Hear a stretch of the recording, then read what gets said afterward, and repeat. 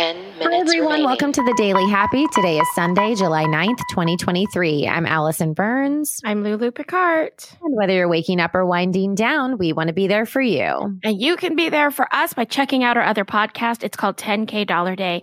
It's a long form podcast. It's a comedy podcast about imaginary luxury travel. I've said podcast 4 times now. Meet us there. Yeah, meet us there. Let's talk about more podcasts. No, I'm kidding. What do you have in the news for us today? Well, I want to talk about Paris Hilton, whom we saw at a podcast conference. We did, and her name starts with P, just like podcast. This is going to be the theme of the episode. I'm so sorry, everyone. Okay, so on June 29th, Yeah. Taco Bell brought out its volcano menu. What's that? Wait, pause. Let's talk about that for a minute. What's a volcano menu? We always talk about Taco Bell. You're right. Okay, sorry. I didn't realize that was going to be the headline, but let me move farther into the article. So the volcano menu includes the volcano taco, the double beef volcano burrito, the lava sauce.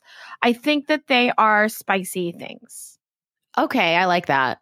Also back is the Bacon Club Chalupa and the double steak grilled cheese burrito. Okay, so there we go. That's the first part of the article. Okay.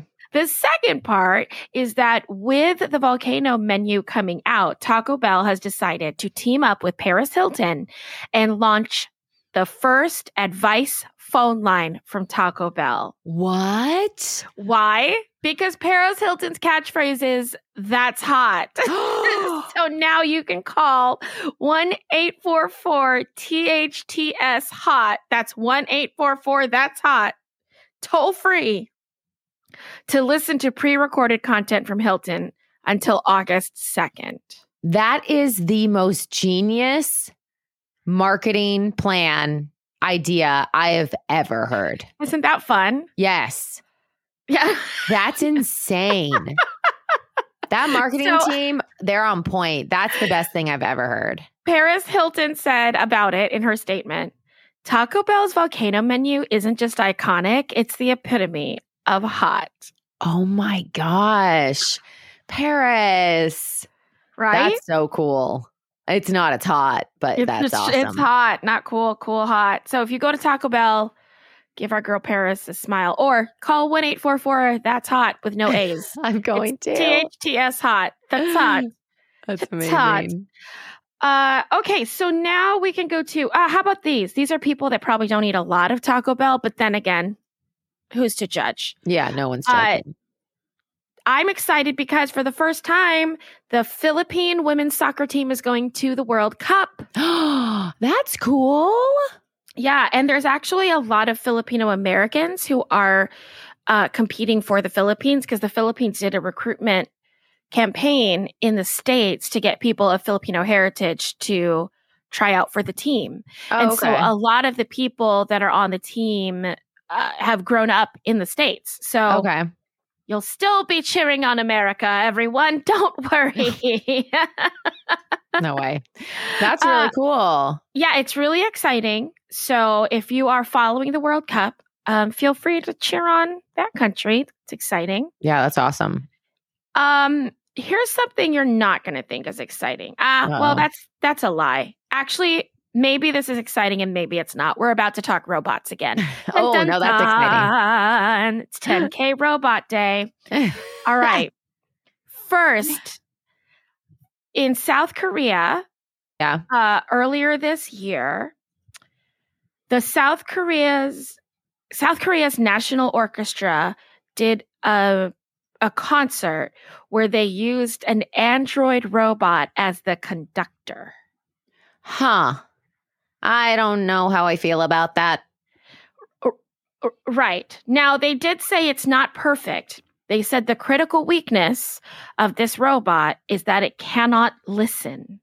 I didn't even think about that part. I was just upset that it took somebody's job who was creative and artsy. I know. So there was an audience member named Lee Young-ju, and Lee Young-ju said the robot's moves were impeccable in keeping the rhythm, but it lacked breath, which this person defined as the ability to keep the orchestra ready to engage collectively and instantly. I mean, like holding that 5 attention, minutes right? remaining. yeah. No, I totally understand that. And that's valid. Yeah. That's crazy though. Because what's funny though is that if you would have said a robot took over Taco Bell for the day, I don't think I would have had that kind of reaction. But because it was like an artsy job, I got offended because I was like, wait, but that's art. And people are passionate about art. Well, what about this one? They're also saying this is out of, I know you think I've reached my article limit, Reuters.com, but I need you to let me read this one more time. Wait, you have an article limit? Most of the websites have an article limit if you're not a subscriber. I didn't know that. Yeah, so like I've already looked at too many from Reuters, but here we go. Now I'm peering through the tiny little scroll space between the ad and the thing. But it's okay. That's why we have big screens, right? Yeah, absolutely. Yeah. So someone from the University of Geneva has created a robot named Nadine. Now, this is a very human-like robot. It has human-like features, human-like expressions, all that kind of stuff. And they want to use it to care for the sick and the elderly. Oh. Right. And what they're talking about is that these are jobs often that they can't find people for, or that we don't have enough time. And they say that a care assistant robot would be ready 24 hours a day, would never get tired, would never get bored. I know. This is a lot, right? Yeah. And they're not just talking about like getting you food. They're literally talking about playing games. Yeah. And occupying you. So thoughts? How does that make you feel? I mean, anything to do with care. Look at me. I'm like, listen, if it's Taco Bell, it's fine. But if it's that, I feel like anything to do with like, I don't know. I feel like it could get dangerous. Like you can't rely solely on a robot. You can't rely solely on a robot. Would you consider one to supplement? Like, let's say someone at your house needed 24-hour care, right? And you were only capable of doing that 4 hours a day because you had to work. Would you consider having an AI robot supplement in your house?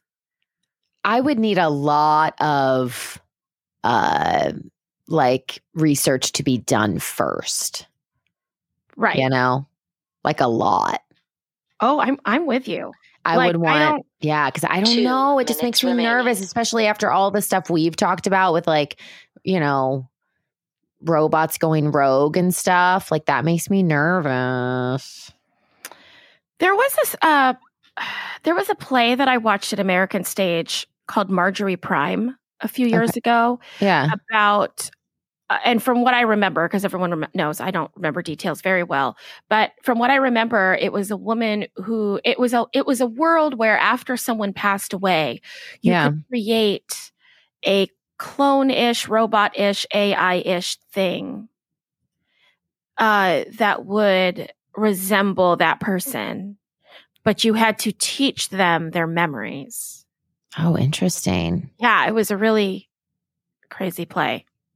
Yeah. And the crux of it was, do we teach them the real version of our life, or do we teach this robot a cleaned up version of who we are? Oh, what do you say? With that? Yeah. Well, I'm with you. I don't know how I feel about the robot being in the house yet. Yeah. Like a real life robot person. Although I do understand, like, if you think about it with an animal, right? Like with a dog. Yeah. If I had a robot in the house that could always make sure that there was water and food, that robot's okay. If I had a robot that was like, oh, the puppy, went to the bathroom in the crate, but this robot will clean the crate. Right. Also okay with that robot. Yeah, that's true. Then you get to the point where it's like, well, the robot will entertain your dog, right? We'll sit down and play pat a cake with your dog. And then I'm like, oh, I don't know. That's too much. Right. 10, So I feel that there's 9, like a line where I 8, feel like that's 7, only humans can do. 6, I know. I 5, agree. 4, But I don't know what to do 3, about it. 2, There just needs to be lots 1. more research.